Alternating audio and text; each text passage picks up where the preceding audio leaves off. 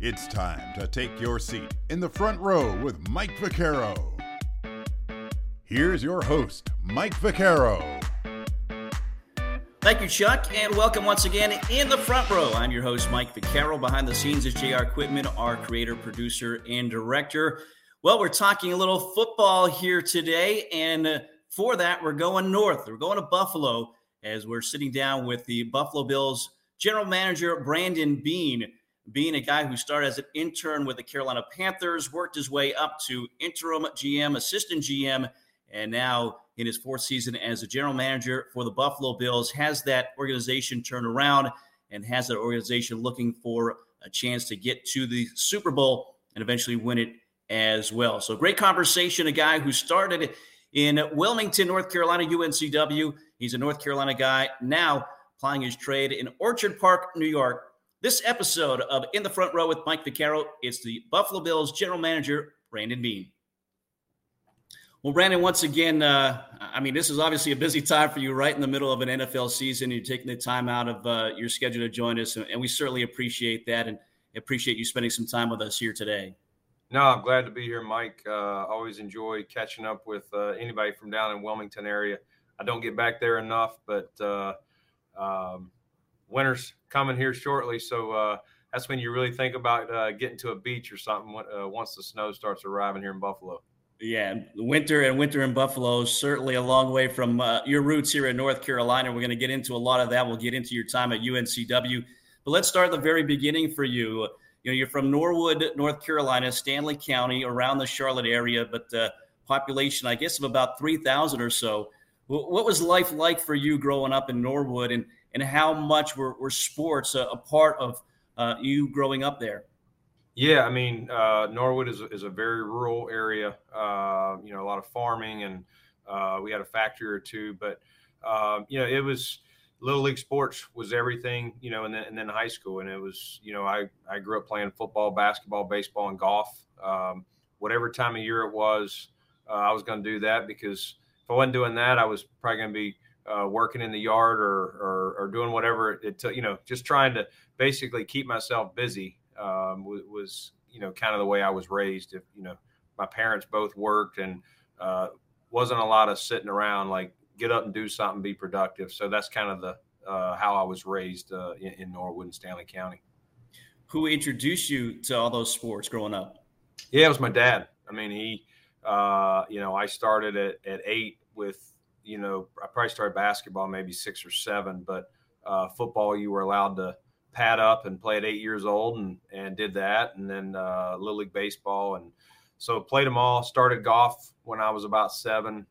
So really enjoyed, playing sports in the area, and still have a lot of friends that I stay connected with, and especially, some of them I'll still golf with here or there if I can make it down that way. Early on, was there a sport that you gravitated to a little bit more than the others? Football was the one that I definitely was in season was the most passionate about. Now, as soon as football was over, I'd had enough, and I was excited about basketball, and kind of the same thing. You're inside in the winter playing basketball, and here comes baseball, and you're excited to get out there. So I really enjoyed being able to play, and I'm a big advocate of kids playing.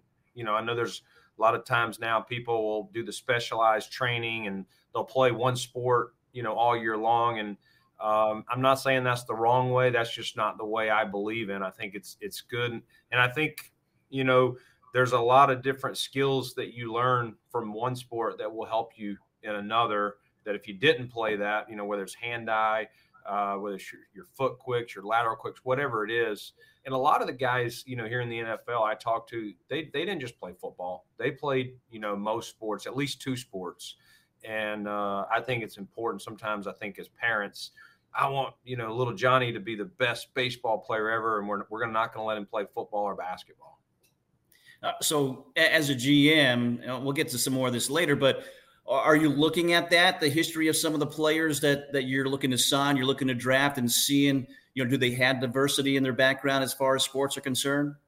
Yeah, I mean, listen, we don't hold it against them, but we do like to understand what they grew up doing. I mean, wrestling is a sport that, I didn't do, but had some friends, and Sean McDermott, who's our head coach here, was a big time wrestler. And we talk about it, the leverage game as a lineman, offense or defense. A lot of those guys, a lot of the really skilled ones, they wrestled at one point. So we ask and try and learn.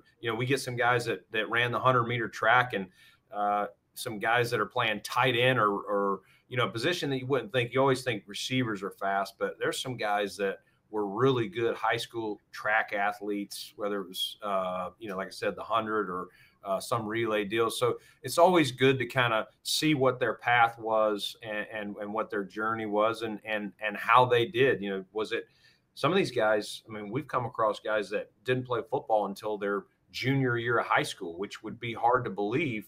But their parents or something had kept it away from them with, the health concerns that sometimes people have had with football, and all of a sudden they get a chance to play it. Maybe they wouldn't have played it if they didn't play any other sports, but whether it's basketball, sometimes you'll see basketball players, become defensive ends or tight ends in our league. And some coach said, "Hey man, I know you're a really good basketball player. You're not going to make the NBA, but if you come work with me, I think I can help you get a college scholarship." And 5-6 years later, they're in the NFL. Yeah, I'm sure, as an NFL GM, you've got to look and explore every opportunity when it comes to players and athletes that they can be. For you, again, you started to gravitate, I guess, in high school more to football, and you were playing football, and unfortunately an injury kind of ended your career on the football field. What can you tell us about that? Yeah, I mean, it was that was a crushing blow. But I look at it now as a blessing in disguise. I didn't see the Lord's plan for me. And, first game, senior year, first quarter, tear my ACL, and, you're devastated. And I didn't even know what an ACL was, to be honest with you. That was 1993, and I had never heard of it. I know it had happened, but and I'll never forget the trainer that we had. The South Stanley High School that I went to was a 1A, 2A school. But he had been a longtime trainer there, and he said, "I've never had a player that's torn an ACL." He said, "This is what it feels like."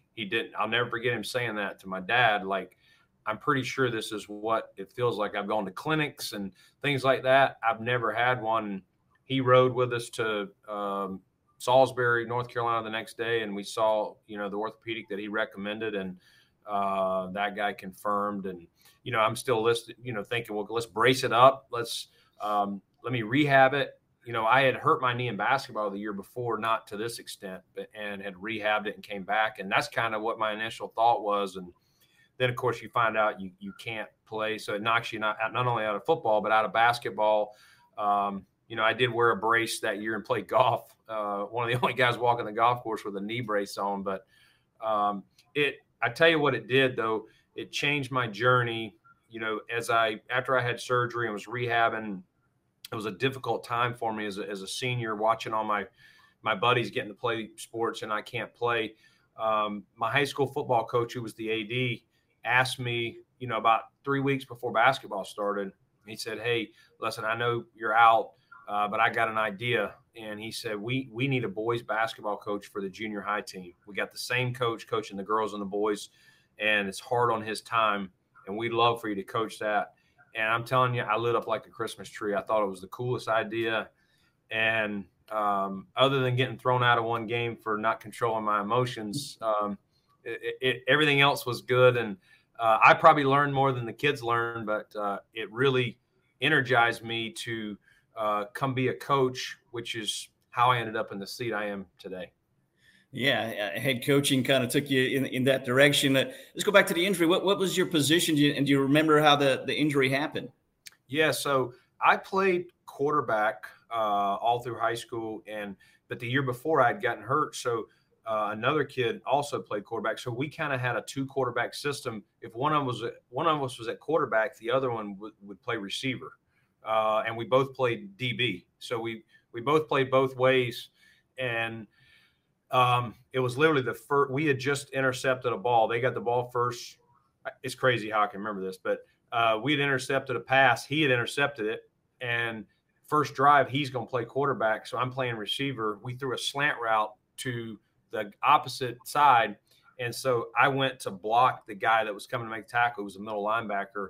And when I blocked him in the open field, my leg just stuck in the ground and kind of did a negative, like real quick like that. And I knew something bad was wrong. I didn't know what. I walked off and tried to run on it, and I couldn't. Again, I had no idea what it was. And I'm still thinking that night, like, 2 or 3 weeks, I'll rehab this. I'm coming back. And then unfortunately the next day on a Saturday, we went to Salisbury and found out that I was done for the year. Yeah. And back in the early 90s, as you said, there's probably an injury that would last a year or more with the rehab, even on the professional level. So again, at one point, did you think head coaching at some level was going to be, where you were going? And is that what you were looking into when it came time college-wise at that point? Yeah, it was. I applied to several schools. UNCW was my number one. And so when I got in there, I just my parents had told me that, listen, you stay in state, we're going to help you pay for it. Colleges were much more affordable in the early 90s, especially being if you stay in state. So that was the school. I had always enjoyed being at the beach and just thought, man, I'd love to go there and do that. And so I went there and said, you know what, I'm going to be a teacher. So I started as an education major, and I'm going to come back and coach high school football and maybe one day work my way to be a college coach. And I was on that path, Mike, until second semester of my sophomore year. I just started dreaming bigger and just started saying, and I spoke to someone had introduced me over the phone to a guy from the Orlando Magic. And I don't remember the gentleman's name anymore, but he was in like a player development type role.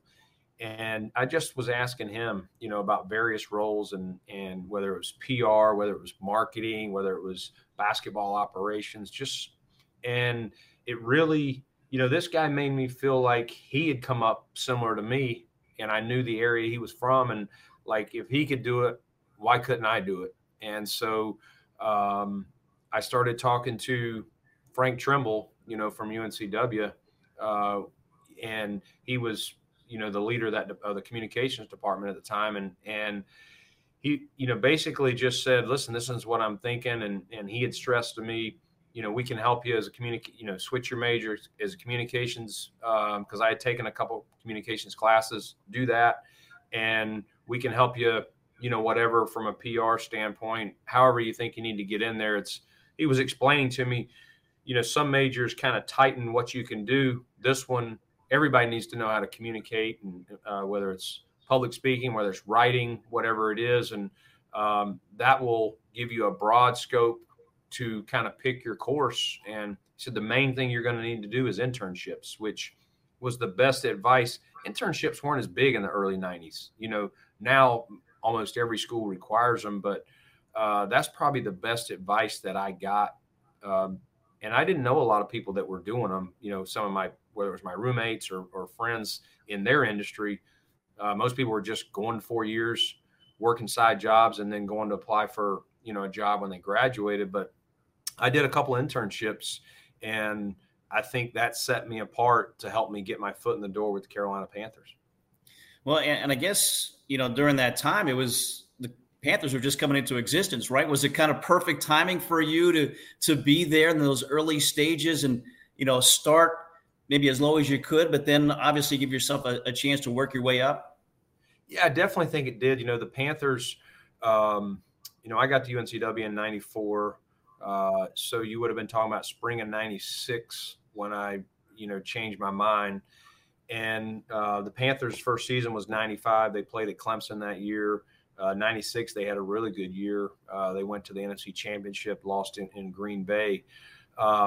And I grew up a Washington Redskin fan. I wasn't a real Panther fan at that time. But I was familiar with them. I'm watching them, and I obviously know they're the closest team, 4 hours away from Wilmington, if I want to go there. So I actually applied, Mike, to the Charlotte Hornets and the Carolina Panthers.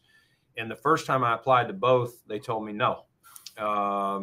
And so that was after my junior year. The spring of my junior year, as I'm completing that year, I applied to both, and both of them said no. But I did forge a little bit of a relationship with a guy named Bruce Speight, who is with the Panthers now. He actually went to the Jets as their PR director and is now returned to Carolina. But Bruce kind of gave me some advice and what to do. And lo and behold, my sister knew, she worked in the same building. She was a CPA at the time. She still is, but she was working in the same office building with a guy named John Rocco, who ran the Charlotte Touchdown Club.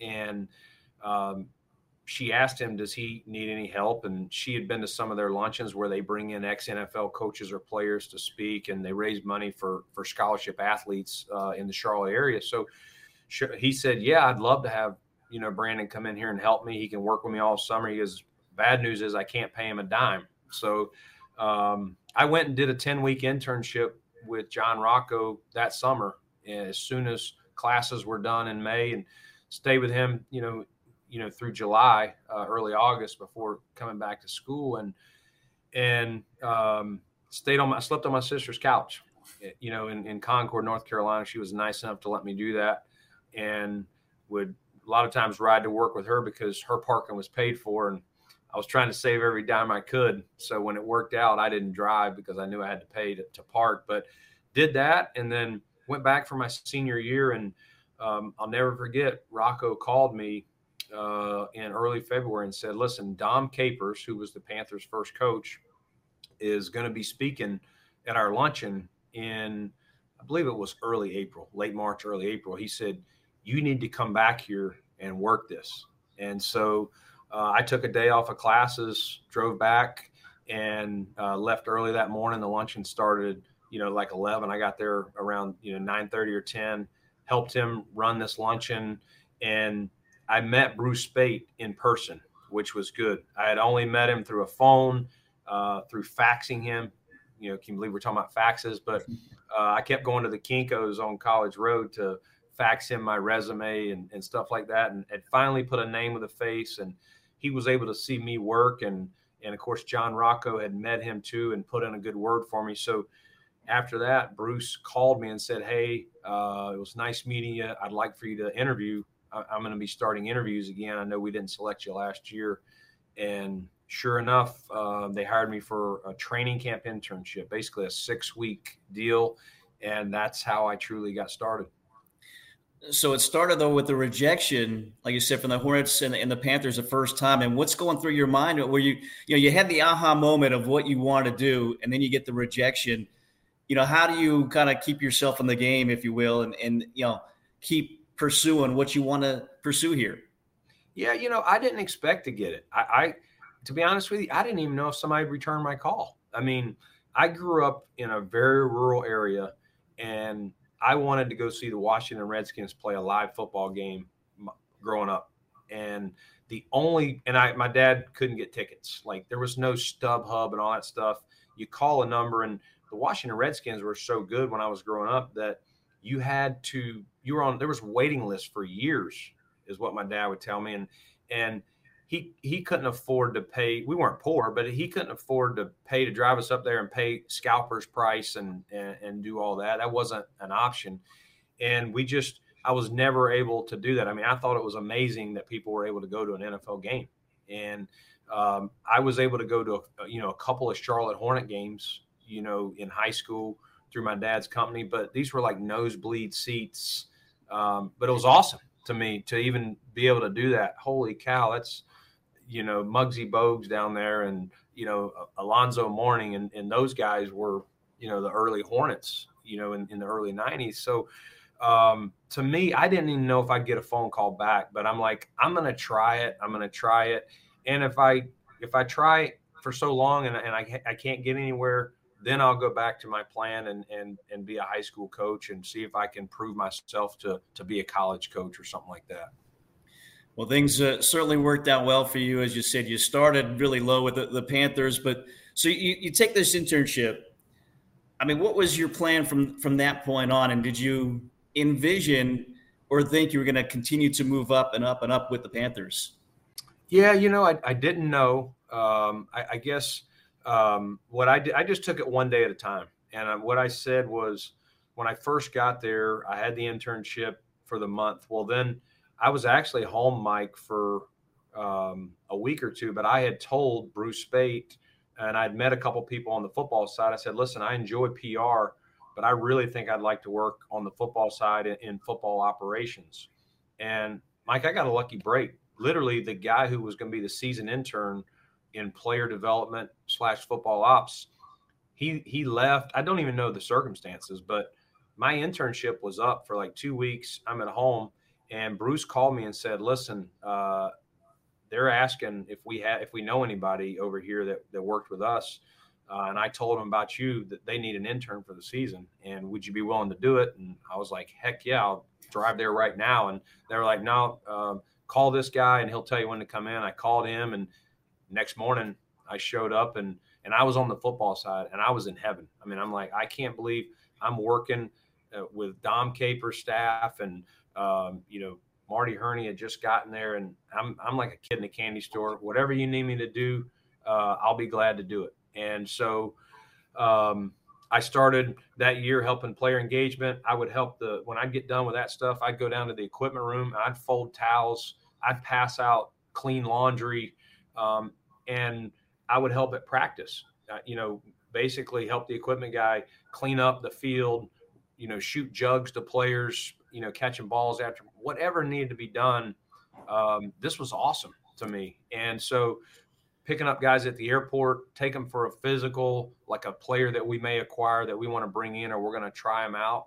And halfway through the season, the equipment guy, I didn't travel with the team. I just worked home games. But halfway through the year, the head equipment guy, Jackie Miles, who's now with the Giants, he said, hey, I'd like for you to come travel with us and help us on the road. You've done such a good job. And so I went on my first game. We went to San Francisco 49ers. I mean, I'm like, man, I grew up watching games at Candlestick Park, and, whether it was Joe Montana and the big games with the Dallas Cowboys, Deion Sanders playing there, Steve Young. I mean, I was like in awe at where I'm at. Like, this is amazing. And I had no cell phone. I wanted to like call my parents and be like, because I knew my dad would be in heaven just knowing what I was doing. But it was amazing. So the rest of the year I did that. The crazy thing was, Mike, we went 4-12 that year. And after the season was over, Mr. Richardson fired all of Dom Capers' staff, and a lot of things were in limbo. And so I was literally thinking, man, I just worked really hard, and I felt like I did a lot of good things, but I think all the people that saw me do those things are about to get fired. Like, what does this mean? And so I was again home for 3 or 4 weeks. He hires George Seifert to be the head coach, and Marty Herney was then promoted to director of football operations. He was just a salary cap guy at that time. He had come over from the Chargers the year before when Bill Polian left to go to the Colts. And so lo and behold, someone gave Marty my name, and including Jackie Miles and a couple others, and said, hey, this guy would be a great football operations guy for you in a full-time role. And so I came in, interviewed with him, and I still bust his chops to this day, but he must have not called me back for over a week. And I'm like, man, I'm telling myself after like 2 days, I didn't get this job. Somebody else got it. But I was talking to people in the building. They're like, listen, he hasn't given anybody else yet. He's got a lot of things going. But man, when he called me, I was just jumping for joy. And Mike, I'm telling you, I was still an hourly employee when I started. That year I made like $22,000. My wife was a school teacher, and she was still making more than me. And we know school teachers don't rack it up by any means. So, but she was very supportive of all this. And from that point on, that was February 1st of 99 when I got my first full-time job. And from there, just kind of worked my way up. Well, certainly you showed that, hard work, leads to those opportunities, and you continue to move up. 2008, the director of football operations, interim GM in 2012, the assistant GM 2015, 2016, obviously some great success there. early on, did you feel like you had to prove yourself as a personnel guy on that side because you started in the communications as an intern? Did you put in the hours and the work to kind of show that you belonged in that role with the team? Yeah, definitely, Mike. I mean, I came up a very non-traditional way to be in the seat I am today. Most people come up as, a college scout or a pro scout. They work their way up to a pro personnel director or college director, and then to player personnel and then assistant GM. And so, again, I'm not in this seat without Marty Herney, who's now in Washington, coincidentally, the team I grew up rooting for, and the team he started for.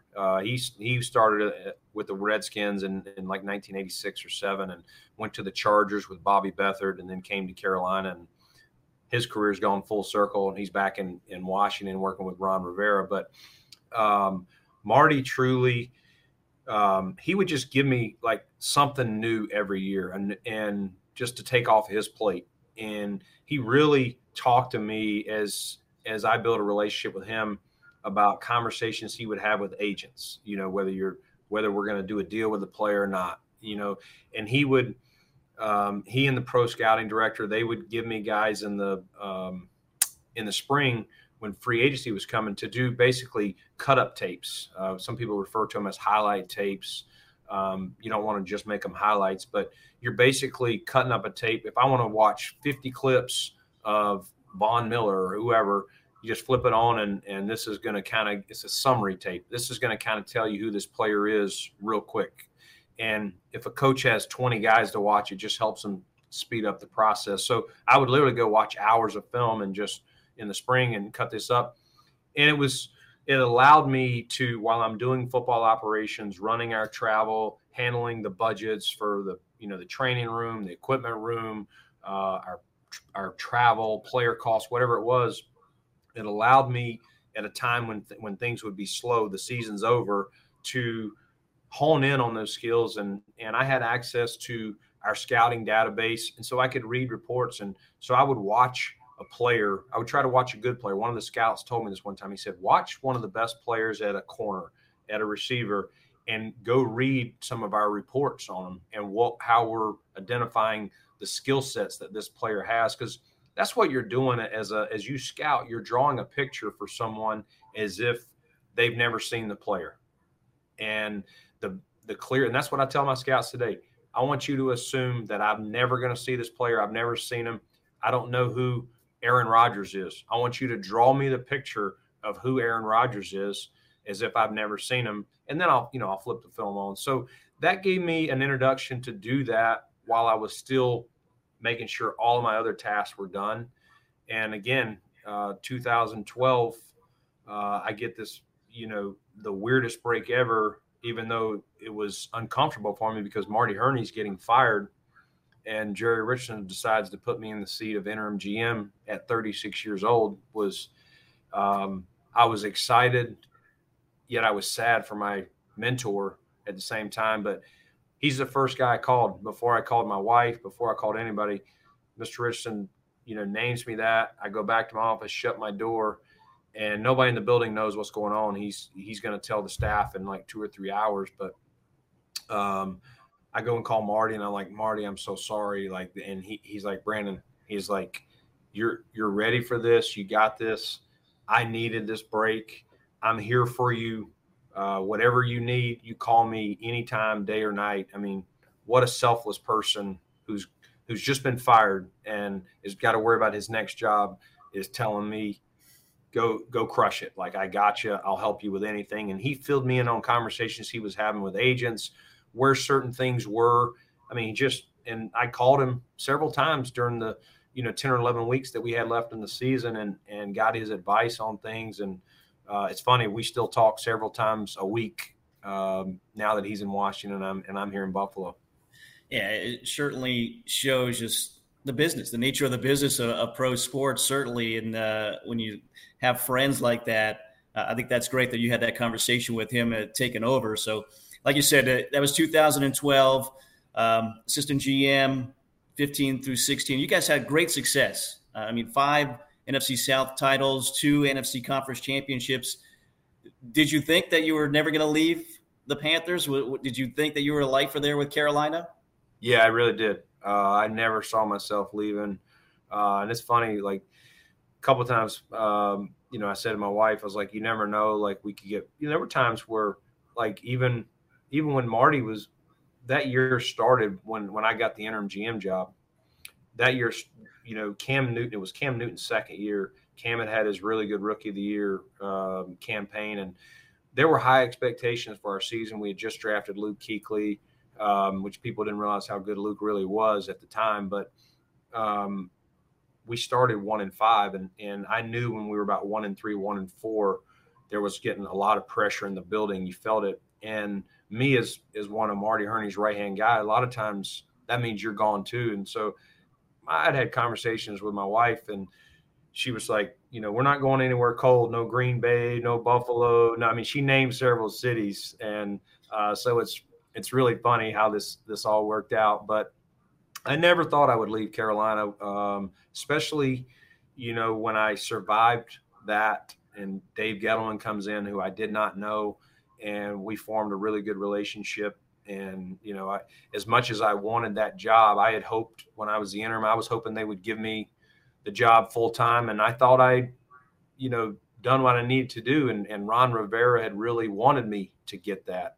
But it wasn't meant to be. And it was a different plan. And so I had to adapt and adjust. And again, Dave Gettleman, who's with the Giants now, is a great friend, and really I root for his success as well. And he helped me. He really did. There were some things that, Dave came in as truly a scout, and I thought we were a good blend, and that he had never really worked running the football operations, the stuff that leading a training room, leading all these other staffs in football ops that you have to. He had just been in the personnel world, which can sometimes be where you'll see GMs fall. They've never done anything but scout.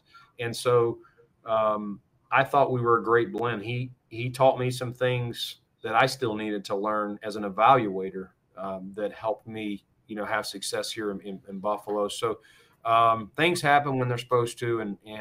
But I never saw myself leaving Carolina. I thought I would ride that out. And when Jerry Richardson hired Dave Gettleman, he told me, he said, listen, he said, Brandon, I hired, an older GM knowing he's only going to be here so long. You've got to keep learning and growing, and you'll get your opportunity. And so I kind of thought, listen, I'll ride this out, and assuming we have success, then hopefully I'm the next in line. And after a couple of years is when Gettleman promoted me to assistant GM. So I'm like, this is perfect. Hopefully in, 4, 5, 6 years, he'll be ready to hang it up and turn it over to me. But I got this opportunity in Buffalo in 2017, and it was just too good to pass up. Well, let's talk about that and how that materialized. Again, 19 years overall with the Panthers. Like you said, you never thought you would leave, and you did a great job, it sounds like, to kind of swallow your pride a little bit and be that number 2 guy and be patient. But then this opportunity materializes. How did it all come about? Yeah, so, that earlier that year I had interviewed. It's funny how this all works out. So Sean McDermott was our defensive coordinator in Carolina, and Sean and I were, I'd say, work friends. We had 6 or 7 of us that liked to jog. I was into running a little bit. I'd run a marathon. I actually ran in Wilmington, the marathon in 2010. And so there was 6, 7 of us on road trips or in training camp. We'd get out and run anywhere from 4 to 10 miles. And so you get on some conversations and you talk, and Sean and I would have conversations once in a while in the offense, in the office, about his defense and how I saw players, how, especially in the off season, like, what are our needs? What does he see our needs as the coach? And he wanted to know, what does the front office see as the perceived needs? What's the plan? Like, are we going to re-sign this player? Where are we thinking in the draft? Things like that. But, I knew he wanted to be a head coach. He knew I wanted to be a GM. We never had a plan of, hey, if I'm the GM, I'll hire you as the coach. Or if you're the coach, you'll tell the owner to look at me as a GM or anything like that. It just, we never went there. But, Sean and I both got asked to interview with the San Francisco 49ers job that ended up going to Kyle Shanahan and John Lynch. And so we ended up being on a private plane together for a couple hours The interview actually took place in New York. Their ownership they did some interviews on the West Coast, and they kind of worked their way across the country. So they flew us up to New York and had us plus 5 or 6 other candidates fly to New York to interview with them in a hotel. And so Sean and I flew home from New York, and he had also interviewed for this job in Buffalo. And he was waiting to hear back if he was going to get a second interview. And neither one of us got the 49er job. And, 2 or 3 days later, he gets a call to come be the head coach at Buffalo. And on that flight, though, we talked about, some of the things where he had interviewed, and I talked to him about the various people I knew in Buffalo. He interviewed with the Chargers, I think, as well. So I talked to him about various things. And it was probably one of our deepest conversations about running a team and, my viewpoint from a GM and hearing his, from a coach and how he would lay things out. And so we probably got deeper there than we ever had. And so he takes the job, and I wish him well. And we go on that spring, and lo and behold, after the draft, Terry Pegula, the owner here in Buffalo, lets go of Doug Whaley, who was Sean's GM. And so they asked Sean for, some names, and I think he gave him a couple. And I think he definitely probably had me at the top of his list. I don't know that. You'd have to ask him. I've never asked him that. But they interviewed 4 people. They had their own list too. And, fortunately, I was the one that was selected. But it was an interesting interview because it was my second one. I felt way better about it. When I left the San Francisco interview, I didn't feel like I really got to lay out how I would do it. This one, I felt like Terry and Ken Pegula it was a 4-hour and 50-minute interview, nonstop. Just like we're talking now, it went, other than going to the bathroom, 5 or 10 minutes and grabbing a quick bite. We literally kept the interview going while we ate lunch. And I really felt when I walked out there, like if they don't like me, it's okay. I laid everything out. And if they like my plan, great. If they don't, I got no regrets. I felt like I had some regrets with that San Fran. I really just felt like I could never get deep enough with them. They were kind of controlling the interview. And this one, I felt like they truly, while they asked me their questions, they allowed me to lead the interview process. And I was interviewing them as well. I wanted to know why Buffalo had lost for 17 years in a row. They had bought the team, several years earlier, so it wasn't all on them. And I gave them my opinions. I heard what theirs were. But before I left Carolina, which was a very stable organization at the time under Jerry Richardson, I had to know that there was going to be a chance to turn this thing around. And that was one of the biggest questions. I said, how do I know if you offer me this job that you're not going to fire me after 2 years because we haven't won? And I said, I went through the reasons why this was going to take time and all the moves that had to be made. And they said, well, we gave our head coach a 5-year deal. We plan to give whoever we hire as the GM a 5-year deal. And I just said, that makes a lot of sense. And I hope that whoever you hire, you'll let them play that deal out before you, move on, at least give them 4 or 5 years to show that they can build it the right way. Well, May 9th, 2017, you were named the Bills general manager, but I'm sure before you were sold on them, you had to sell this to your family. Like you said, your wife, Haley, said, no, nowhere cold, no Green Bay, no Buffalo. So this was one of those places that she said no to. How did you convince her, honey, this has to happen? Yeah, I give the credit to her. She knew, listen, she let me work as a $5.15 an hour intern while she was teaching school. So she knew this was my dream. And she was like, listen, if you think it's right, if you feel like you're going to have a chance to show your talents and what you can do, and you feel this is right, we'll support it. Like we'll go. And so she was all on board. Honestly, it was, my agent was calling me, telling me, listen, we've got a deal close. They want you, blah, blah, blah. As we're getting, now it's like, man, I'm really packing up. And I had, a rising freshman in high school and a rising 7th grader. And I knew, that wasn't going to fly well with them. They had both grown up pretty much in the same house. We were living in Fort Mill, South Carolina.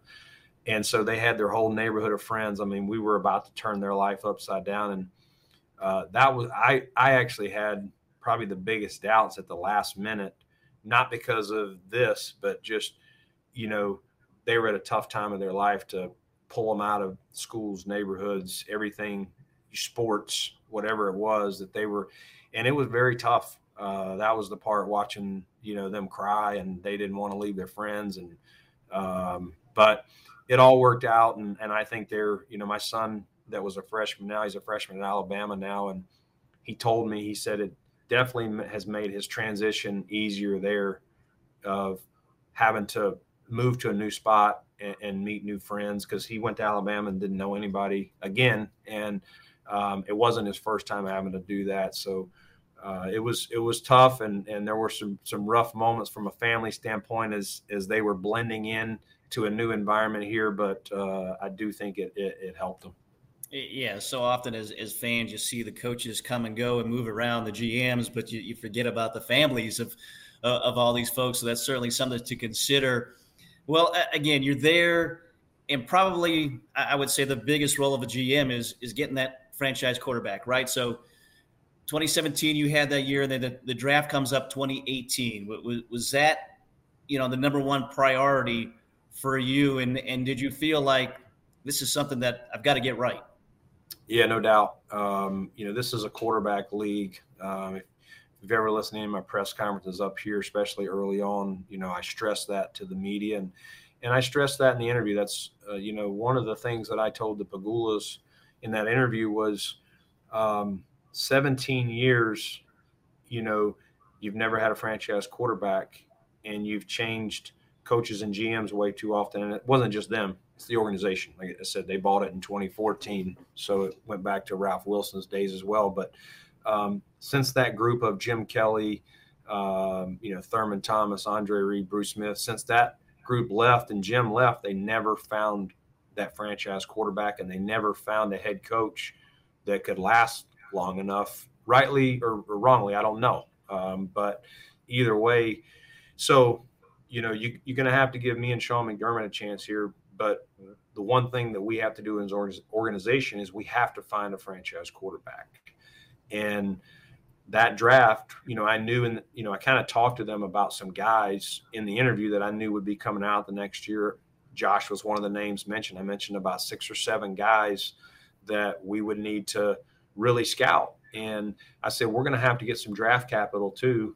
So we may have to make some moves. And, that summer in 17, we traded Sammy Watkins. We traded Ronald Darby. We traded Marcel Darius. We traded Reggie Ragland.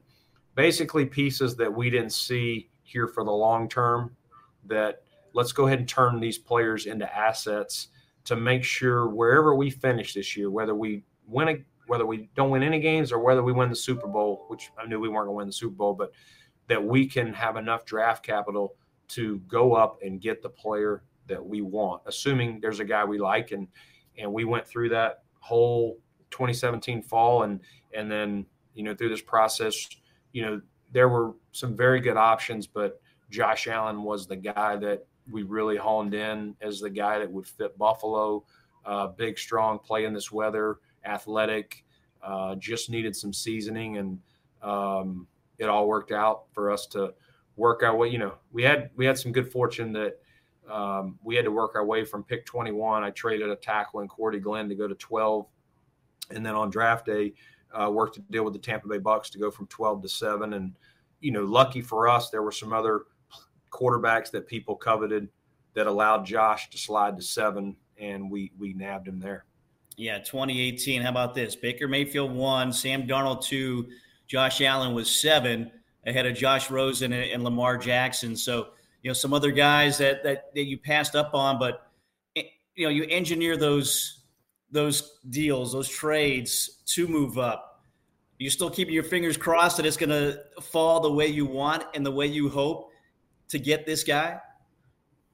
Yeah, you definitely. I mean, I didn't sleep well for a couple of days, and I was trying to do a lot of research, whether it was friends in the media, whether it's guys on other teams, what are you hearing? And, I had put together my intel that, about 48 hours before the draft, that Cleveland was down to Josh Allen or Baker, and that the Giants were going to pick Saquon at 2.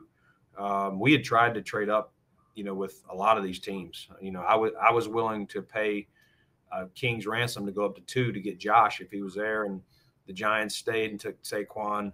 The Jets, I was told was either going Darnold or Baker, so I knew Josh wasn't going there. And then Cleveland had the 4th pick. They were picking 1, so they weren't going to pick a quarterback. And so I actually had a deal, Mike, with Denver. John Elway and I struck a deal about 10 minutes before the draft started on draft night. And he said, Brandon, there's a player, though, if he's there, I'm not going to do this deal. So I truly had told our ownership and Sean McDermott, like, listen, I'm going to be able to get to 5, and I think we'll be able to get Josh there. And Denver gets on the clock, and they thought Cleveland was going to take the defensive end Bradley Chubb from NC State, but they took Ward from Ohio State, the corner. And so Elway calls me and says, Brandon, I'm sorry, the guy we want is Chubb. He's there. And I'm like, oh, my God. So we had been on the phone with Indy. They were at 6, and Ballard was like, no, I'm not moving. I've already moved back from 3 to 6. And it's funny, Joe Shane, my assistant GM, had initiated the call with Tampa. We kind of picked who we were going to call, and he had initiated, and they were like, no, we're not moving. But when we got on the clock, we went back and forth, and Jason Licht was asking, for a lot. And I get it. He knew we were trying to trade it for a quarterback, but we went back and forth. He hung up one time, said he'd call me back. I hung up a time and finally just said, all right, if you'll do this, we'll do it. And he took the deal, and so we went up and got Josh, and it was a huge relief to have that. And we really felt that if we got Josh in here and we stuck by him and we developed him the right way, that we could have a piece that we'd be proud of for a long time.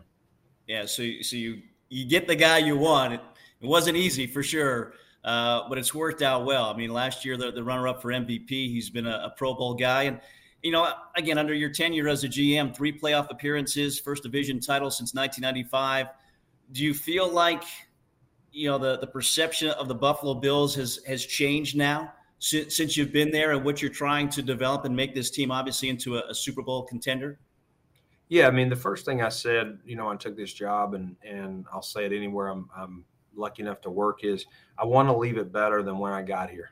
And I do feel like if I was let go tomorrow, that this place is better than when I got here. And the ultimate goal, though, is to win this Lombardi. And so while we've had some success and our fan base is, anybody that knows Bills Mafia knows how passionate they are. And it's funny, I work for the Pagulas, but I also feel like they're like shareholders, and that I work for these fans. And it's fun because there is no fan base like it. I mean, I love my time in the Carolinas, and I'll probably retire in the Carolinas. I got a lot of family and friends there. But there's no fan base anywhere that rivals what these people do. And when we travel, I mean, our fans take over places, and it's fun to work for them. We go down to Miami, we go to even Tennessee. We lost on Monday night a couple of weeks ago. We had a huge following of Bills Mafia. And so we've done some really good things, but I can tell you until this team made 4 straight Super Bowls in the 90s. And, I wasn't here, but I know those were 4 gut punches. I've lost 2 Super Bowls myself. And so, no sleeping here, no resting on winning a division or, winning X number of games or just getting a quarterback. Until we win that Lombardi, we're going to be doing everything we can here to get to the top. Yeah, 1990 to 1993, as you said, they win the AFC Championship and get to the Super Bowl, losing, unfortunately. But I guess, is that the standard in Buffalo? Is that kind of what everybody, the previous coaches, previous GMs, everybody, the previous owners are kind of chasing the early 90s, Jim Kelly, Thurman Thomas, Andre Reed, Bruce Smith, those teams? Is that the ones that are kind of the standard bearers for this organization? No doubt. You have to learn from history, and we enjoy the history of those guys. And I've become, really good friends with a lot of them. I was with Thurman Thomas this past weekend, flying down to the Pagulas' wedding, and Jim Kelly's very supportive. Bruce Smith comes up and, we'll work with some of our guys, talk to our team. And a lot of those guys from the 90s, and some of them still live here. Jim didn't come from here. Thurman didn't come from here. But these guys, they've made their homes here and raised their family in this community. That's how much this area means. This area is a lot like, in its own way, where I grew up. It's blue collar. It's neighbors helping neighbors. That's the slogan of the city of good neighbors, and it truly is people with big hearts that you can really connect with, and it's real easy to see. Listen, when our players go into a grocery store, or it doesn't have to be Josh Allen. I'm talking, these people know who our long snapper is. They know who our fifth wide receiver is. Like, you don't have that in most places, and it's really unique. When you show up to a game here in Orchard Park, it looks like you're going to a NASCAR race. There's RV campers everywhere all weekend long. It's not just show up on game day for a few hours, pop a grill up, cook a couple burgers. Like, I'm telling you, today's Friday. We play on Sunday here. There will be RVs lining up tonight and tomorrow morning for a whole weekend, and it's a privilege to be in the position I am. Yeah, the Bills Mafia, as you said, certainly a great fan base for you guys. And let's talk about something else that you've kind of tied in. You're talking about the community. How about tell me about Bills Mafia and what you and your wife are doing in the community there? Yeah, it's funny how we're big animal lovers, and we have a couple dogs that were both rescue dogs, and we realized how much joy and love they bring to our family, and we treat them like kids, as many people do their pets. So, Stephen Hauska, who was a kicker here, he and his wife Lindsay had started it. They called it Hauska's Pups or something like that, and when we let him go, that was the one thing his wife said, well, what about this program we started? And we said, listen, they were neighbors of ours, and we'll take this over. And so we renamed it because it was more than just dogs. It was, so any home game that we score a touchdown, we pay for the adoption of an animal. And while most of them end up being dogs, it's cats, it's pigs, it's rabbits. I mean, it's everything. It's crazy, and they all have names, and they call them draft picks. They do it like football. You've been drafted, and so it's fun, And last year was the first year we started it, and it was great. We scored 501 points. So those are fun checks to write to help a good cause. And the SPCA here in Erie County is they've been a great partner with us to help save a lot of these animals that do need homes. Well, that's great. You always again hear about players doing good stuff in the communities, but GM, front office guys as well. It's always good to see that. Almost done here. I want to talk about something else I read in your bio. You're a big Pearl Jam fan, an Eddie Vedder fan, and I guess that in high school in the '90s, that's about when they were coming up. Have you been to some shows? Have you ever had a chance to meet Eddie Vedder? I've not had a chance to meet him, and I don't being in this business, I don't get starstruck. If it's whoever it is, but Eddie Vedder's the guy that I've said for a long time I would get a little starstruck trying to meet him. Athletes don't really faze me, and been around some other celebrity type people, but Eddie Vedder, I'm a big fan. Yeah, I've seen him several times. The last time was a couple years ago. They were at Wrigley. It was pre-COVID. I think it was the summer of 18 or summer of 19. I can't remember, but yeah, they played in Wrigley Field, and Wrigley's a great venue anyway. And to go see those guys there, Eddie was originally from Chicago, so he's a Bears and Cubs fan.